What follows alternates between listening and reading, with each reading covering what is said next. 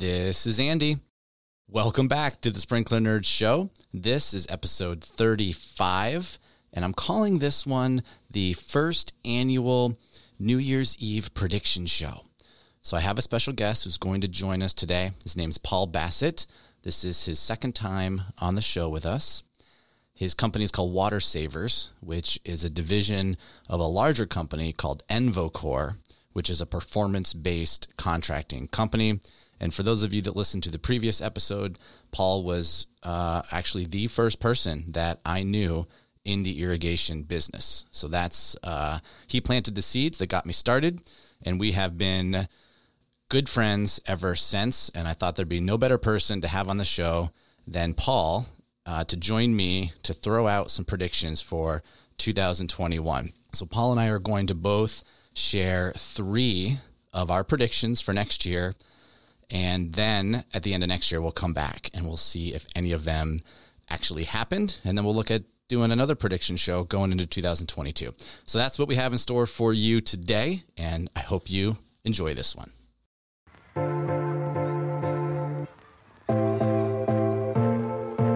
If you are an irrigation professional, old or new, who designs, installs, or maintains high-end residential, commercial, or municipal properties, and you want to use technology to improve your business to get a leg up on your competition, even if you're an old school irrigator from the days of hydraulic systems, this show is for you. Paul Bassett, welcome back to the Sprinkler Nerds Show, man. So excited for today. What's going on? Good to be here, Drew. Thanks for having us. Looking forward to our discussion. Yeah, man. Well, you and I always brainstorm, right? What do we call it? Brain sharing. Whenever we're together in person or on the phone, we're brain sharing.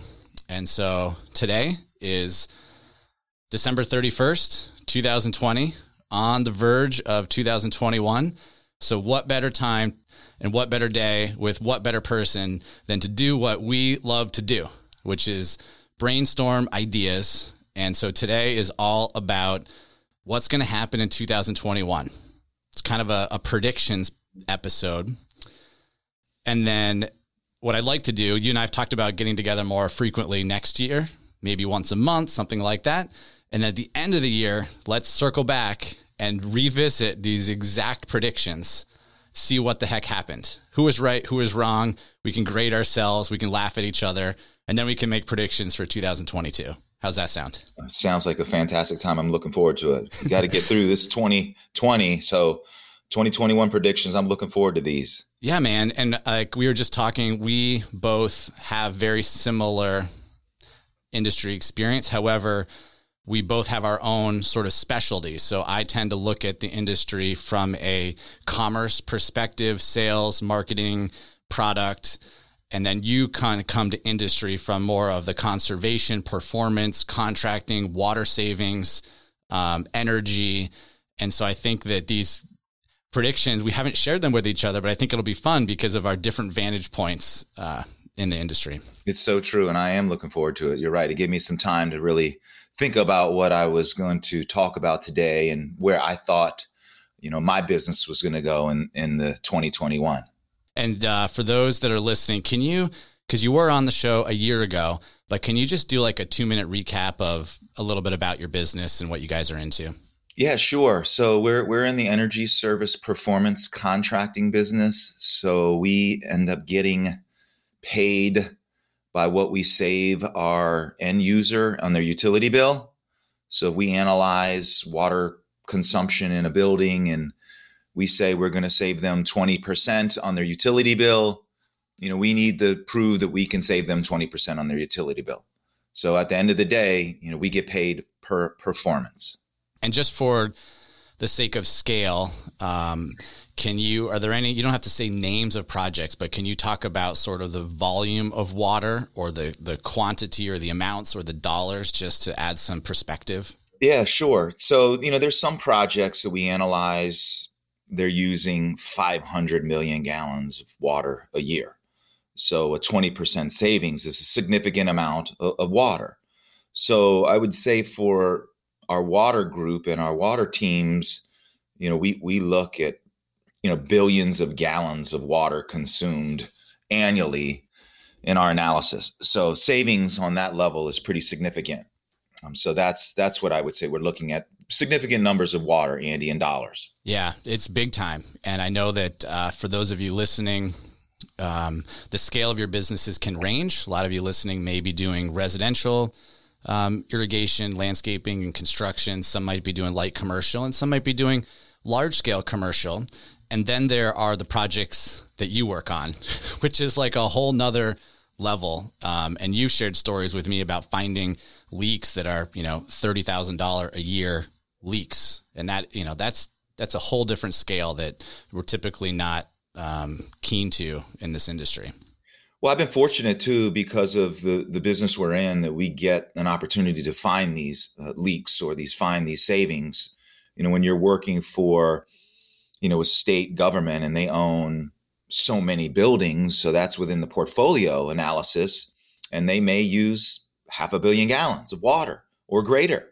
So, our teams go out and figure out where all the water's going, and then we look at where we can find savings, but still maintain the mission of that particular entity. Fantastic. Well, let's keep some of these conversations for 2021 episodes where we can dive deeper into, the details of what you do, how you find these leaks, how you solve them, how you put together your proposals to do the work, all of that. And let's get right into a prediction. Do you want me to start, or do you want to throw one out? Well, I'll start, Andy. I mean, Perfect. I know you're good at putting things together, but what I wanted to talk about initially is there's a term out there, software as a service. You might have heard it, Andy. You're a little bit more into software. I'm going to twist that a little bit in our business, and I'm going to predict that there's going to be a savings as a service in the future. And we're starting to see that more and more, especially in our energy side of the business. So when I mean savings as a service, our teams are going to go out and look at how much the utility or the municipality is spending in their energy and water. And then we're going to propose to them that we are going to save you this amount of energy and this amount of water, and we are going to provide the investment in the infrastructure. And then we will take the savings that we achieve in that utility bill to pay off the investment. So savings as a service is what I see is going to be something that's going to be more prevalent in our business and my business and the folks that we do business with in 2021. That's brilliant. And folks, you heard it here first.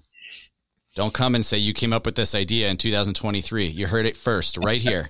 December 31st, 2020. Yeah. Paul Bassett predicts savings as a service. Savings as a service. I see it, Andy. It's going to be something. And the reason why is because of the pandemic and the reduced revenues coming in the municipalities. They're not going to have enough money to maintain the mission.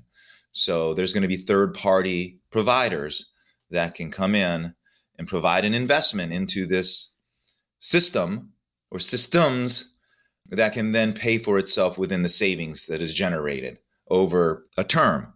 A term could be 10 years, 15 years. We see them up as far as 20 years, depending on the investment level. Yeah, I like it for, I'll just add one reason that I like that is I feel like it puts some onus and responsibility on the implementer. So just switching out, the toilet or the sprinkler heads or the controller and walking away doesn't actually guarantee there's going to be any savings. But if you can provide the service over time, you are hitching your wagon to that savings by providing the service so that you have to provide the savings or there's no business. And then, part of it is, Andy, is that then we can guarantee the savings are going to be achieved. Years ago, when we first started doing the performance contracting business, we would say we're going to save 15, 20%. We would go in and implement it. First year savings are fine. But then after that, the savings is degraded because we turn the equipment over to the municipality or the school district. And then they had turnover and they couldn't maintain the savings stream. And the project didn't perform as it was guaranteed because we couldn't manage the equipment. They didn't have the dollars into the scope. And now as we've progressed through the understanding of this business, in order to guarantee the savings, we need to maintain the equipment and we need to provide the services long term. That's awesome, man. I'm going to give you a high five. How you like that? I think the crowd loves that one. Drew, I like it. That might be the winner.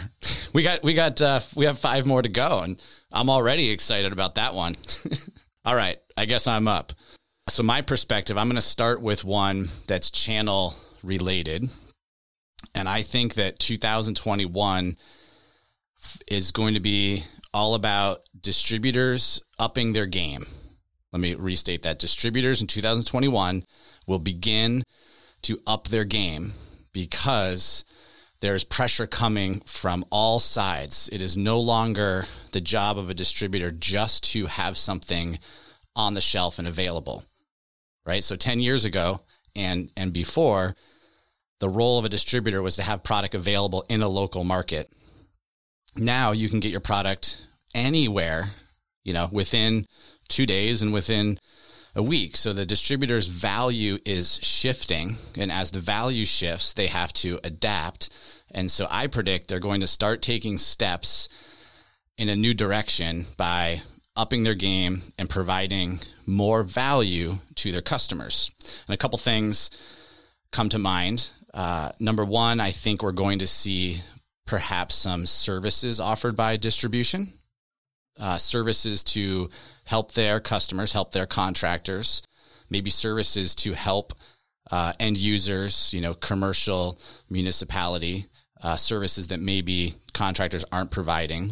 I think we're going to see more steps towards online ordering and pickup in the store, right, as a value add. And I think that this is, there's a lot of pressure coming from manufacturer direct, right? Because if a distributor is not providing the type of value that a manufacturer wants, then a manufacturer wants to communicate directly with that end customer. And in the case of our business, that would be the contractor in terms of channel. And I think that type of pressure, if the distributor wants to stay relevant, they need to be the ones providing a high level of value so that they are the most relevant piece of the puzzle. And I think that there's no right or wrong way to do it. This is for each distributor to figure out. But I think 2021 is going to be all about distributors beginning to up their game and provide more value. Yeah, I totally agree with that statement, Andy. And it's needed in our business for sure, especially when you can see the large consolidation of the smaller supply houses being gobbled up by Heritage and being gobbled up by Ewing and Site One. So there's a consolidation there with regards to the smaller distribution. And then that means these larger supply houses need to provide a lot better service than what we feel they've been providing in the past. So I totally agree with that one. Yeah. And part of it too is that this is something I'm passionate about, is it should not be the job of the account manager to take the order, right? The human can provide a lot more value than writing an order down in their truck or sending an email. We need to let the computers take the orders and process them and let the human provide value, either in the form of expertise or in the form of relationship building, right? And I feel like there are individuals out there that provide a high level of value, but there's not enough. And a lot of people play it safe, and they may have a book of contractors, and they may feel like their role as a distributor rep is kept safe because their contractors call them for orders and they feel relevant just because the order flows through them, even though it may not actually be necessary. So that's my first prediction. Distributors up their value, up their game. Great prediction, Andy. I hope it comes true right away. All right, let's go on. Number 2 for Paul. Number 2, and again, I don't think this order is in specific, relevance of what I think. Is just because I'm switching around with what I thought, Andy. But what I see as one of the next elements of the business is what we learned in 2020 is there's a lot of things that are going to go more virtual learning, virtual training, podcasts such as this. We need it in our industry to be able to have the ability for more learning platforms. We're very limited. I've been in this business 30 some years, and we struggle to provide the teaching and training in our profession that other professions provide. And now that we see this virtual is happening more and more within other industries, our industry needs to get into more virtual learning, virtual training platforms to be able to provide more outreach to those who want to get in our industry, in our business. We need more young folks to get in our industry and our business, because we're not going to be able to sustain this long term with the gals that are in the business today. So virtual learning and virtual training is going to be what I see as something that's going to be necessary. And I'm hoping, as you mentioned, that the distributors who need to step up their game are going to be the ones that pick this up. And I think there's two parts. Number, I totally agree. And I think 2020 was a great testing time for that. And certain companies and individuals and distributors have maybe risen to the top a little bit because they're testing it out and they're trying it. And I think whenever you're doing something local, you may need 50 of those individuals, let's just say, one per state, because you have to get there, you've got to set up, and then you can only fit 20 people in the room or 40 people in the room. And so the scale at which and the efficiency at which you can train is so limiting. But if you took 10 awesome trained individuals and they did virtual learning, you could train thousands of people a year on their own time and be way more efficient and with way better, more valuable information. And for those of you listening, shoot back to episode 19 on this show where I talked with Chris Pine, who's the founder of eartechtraining.com. Yeah. And so he's done a great job of kickstarting some of this. And we use it at Sprinkler Supply Store. Denny, my customer service manager, learns a lot from eartechtraining.com. And I think, yeah, you're right, man. We're going to see more of that. And we need it. Our industry needs it. We've been really hamstrung this year with being able to provide training with our folks because of the pandemic. And this is a really good way to be able to, like you say, reach out and touch more people and provide more education and training. Well, let's do this. I think let's provide some training, you and I, next year on what you do with your business, because what you do is not something that has any training for, because it's relatively new. You can't take a class on how to do what you do. And I don't know if that would make you feel uncomfortable by training potential competition. However, all ships rise with the tide, right? So we got to make the tide rise. Yes. All right. It's my move. Okay. I'm going to expand upon sort of my first one. And I'm going to predict, this is a relatively bold prediction. However, I've seen steps already in this direction. I'm going to predict that Hunter Industries opens a direct to contractor or direct to consumer portal. Wow, that's bold.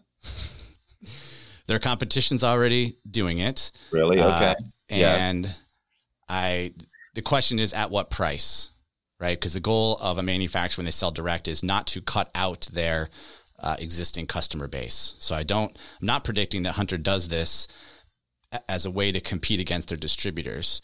I'm predicting that they do it as a way to add value to their customers and as a way to get closer to their customer, like understand their customers' needs better, understand what they're ordering better, fill in gaps where maybe their product line isn't as popular in a certain market.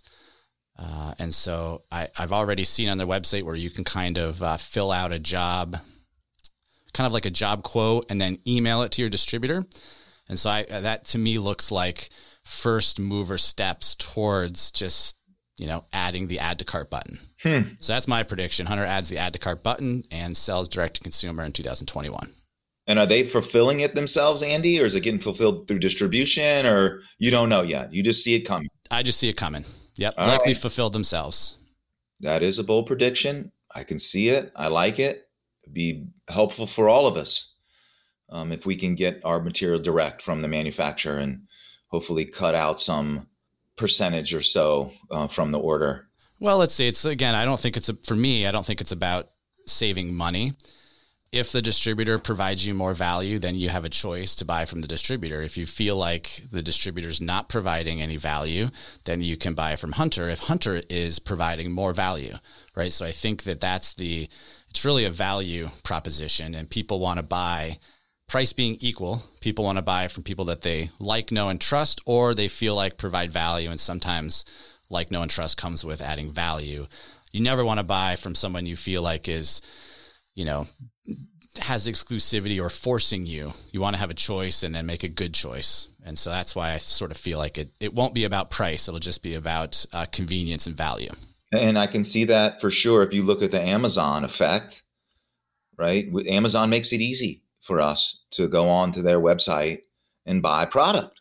Mm-hmm. And it's good value in most of the time. So I really, you're right. That is a good prediction. I see that maybe moving towards that way. And that's why that little bit of pressure, let's say that comes true, whether it's in 2021 or 2022, it will happen.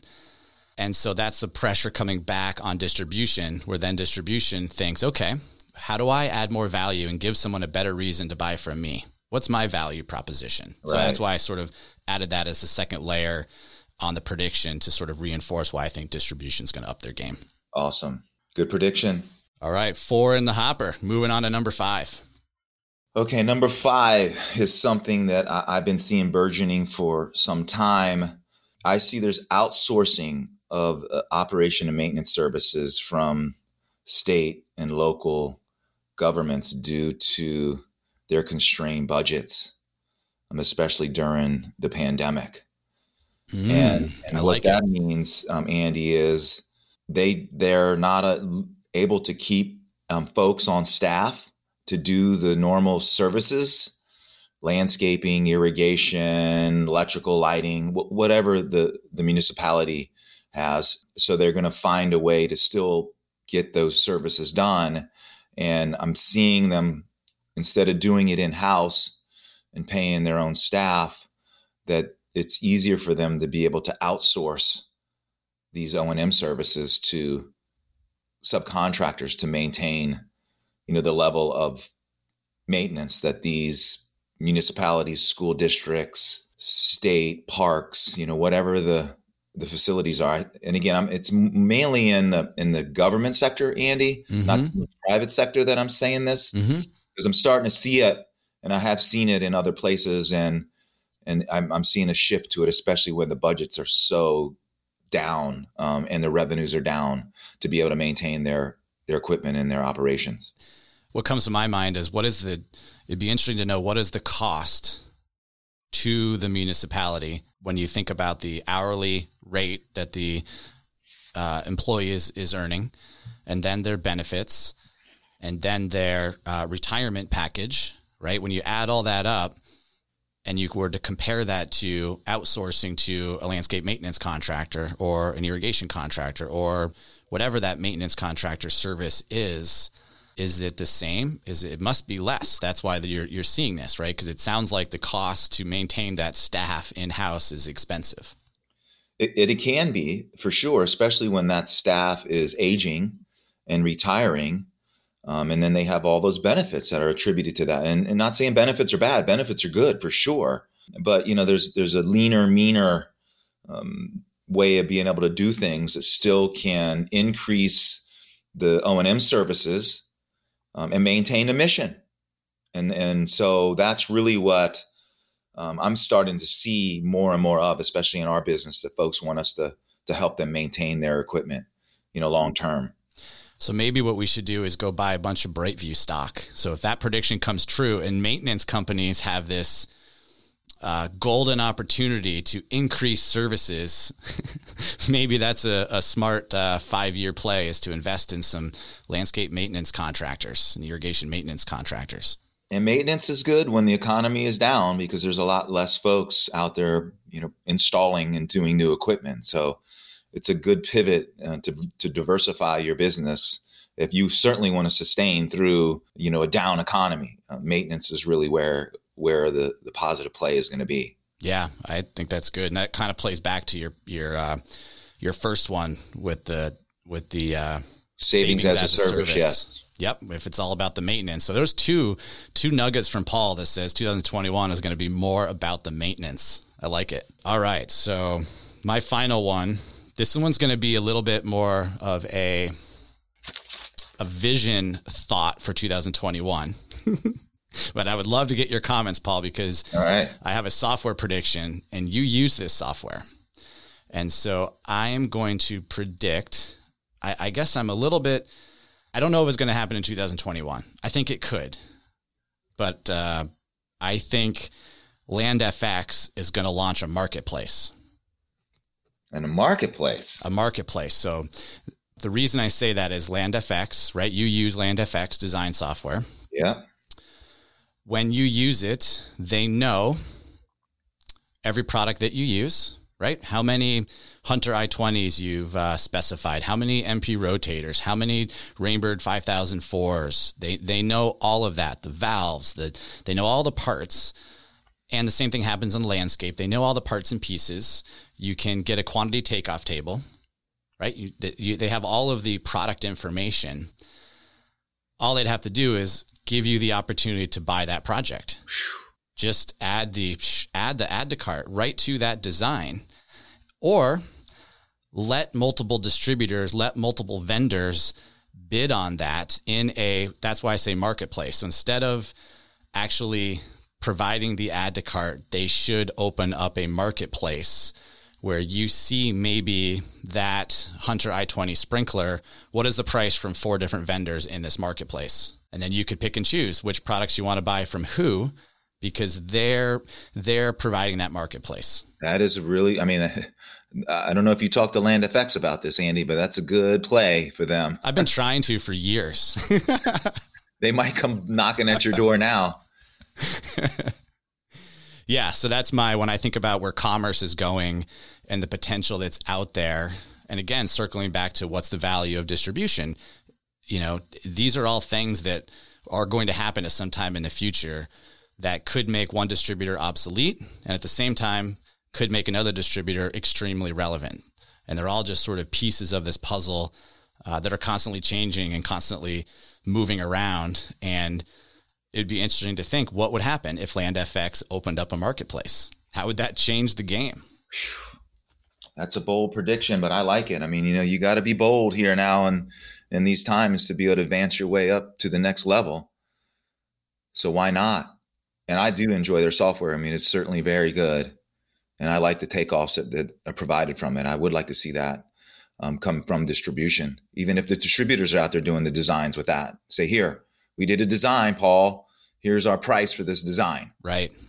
Yep. And that's all kind of into what you might call connected commerce. I try to use that word a lot. The plan is connected with the takeoff, which is connected to your account at a distributor or online. It's just this, the data is all connected commerce. It's strange, Andy, that you say that because, how long have we been wanting to have a better way to order material from distribution? I remember Joe Morton from Atlas Irrigation years ago. He was way beyond all of us back then, but I remember him talking to the distributors like, well, why can't I just go log into your account and see what you got available so we can go in and just buy it? Those days still aren't here yet, Andy. We don't know what's going. Joe wanted this 30 years ago. And still, 30 years later, we don't know what's in inventory at a distributor and how available parts are and pieces are. Right. And that's why, again, sort of my 3 are channel related, right? Distributors, manufacturers, what could happen with commerce. Yeah. And I think it's always refreshing, even if you're an irrigation contractor listening today, to think about your business as like day one. If you started your business today, how would you start it? Right? It just because you started your business 5, 10, 15, 20, 30 years ago doesn't mean you're actually even still relevant today. Those that start their business today have an advantage because they're seeing everything new, all the possibilities, and they're not caught up in this is how we've always done it. So true. You're so true. So I didn't invent that. That's Jeff Bezos. He thinks of it. He thinks of Amazon as like every day is day one. And I try to remind myself of that. That's a good way to think too, Andy, because you got to be able to adapt with the change of the times. And here we are. The times are changing. And you got to be able to go where the cheese is, or you're going to be left behind. That's awesome, man. Love that book. And the cheese, the only thing different about 2020 and when you and I both read that book, right? In like, I don't know, 2002 or 3, is that the cheese moves faster now. It so does. And then we know every 10 years there's going to be a downturn in the economy. Andy, we're at an age now like, didn't that happen 10 years ago? Right. Didn't that happen 10 years before that? Okay. We're at the bottom of the next economy, the cycle. All right. We went down with this last one. Now it's time to come back up. And we gotta work our way back up, to the next. The cheese is moving, man. We just got to figure out where it's going so we can get there, get that cheese. Awesome. Well, this is good stuff. This is about a 30-minute episode. I had a lot of fun brainstorming with you. Kind of felt like we were just having a coffee together somewhere. So appreciate all these thoughts. And for everybody listening, Paul and I are going to talk more together next year. So stay tuned. Appreciate everybody listening, and really thankful for this year. I tried to get to 50 episodes, only made it to 35, but it just feels really good to have people listening and to just be connecting with the industry and having awesome folks like Paul to inspire both myself and all of you as listeners. So thanks for everybody joining the show this year and following along, and looking forward to an awesome 2021. Any final words, Paul? Well, I'm grateful as well, Andy, for what you do and how you do it and including me in this. And I also will commit to you, Andy, that we will do more episodes and we will connect more together and we will do more than 50 in 2021. All right. Woohoo! All right. And with that, I think we are out. Cheers, man. Cheers, Andy. Good to hear from you. It was fun. We should do this more. Absolutely. See ya. Bye-bye.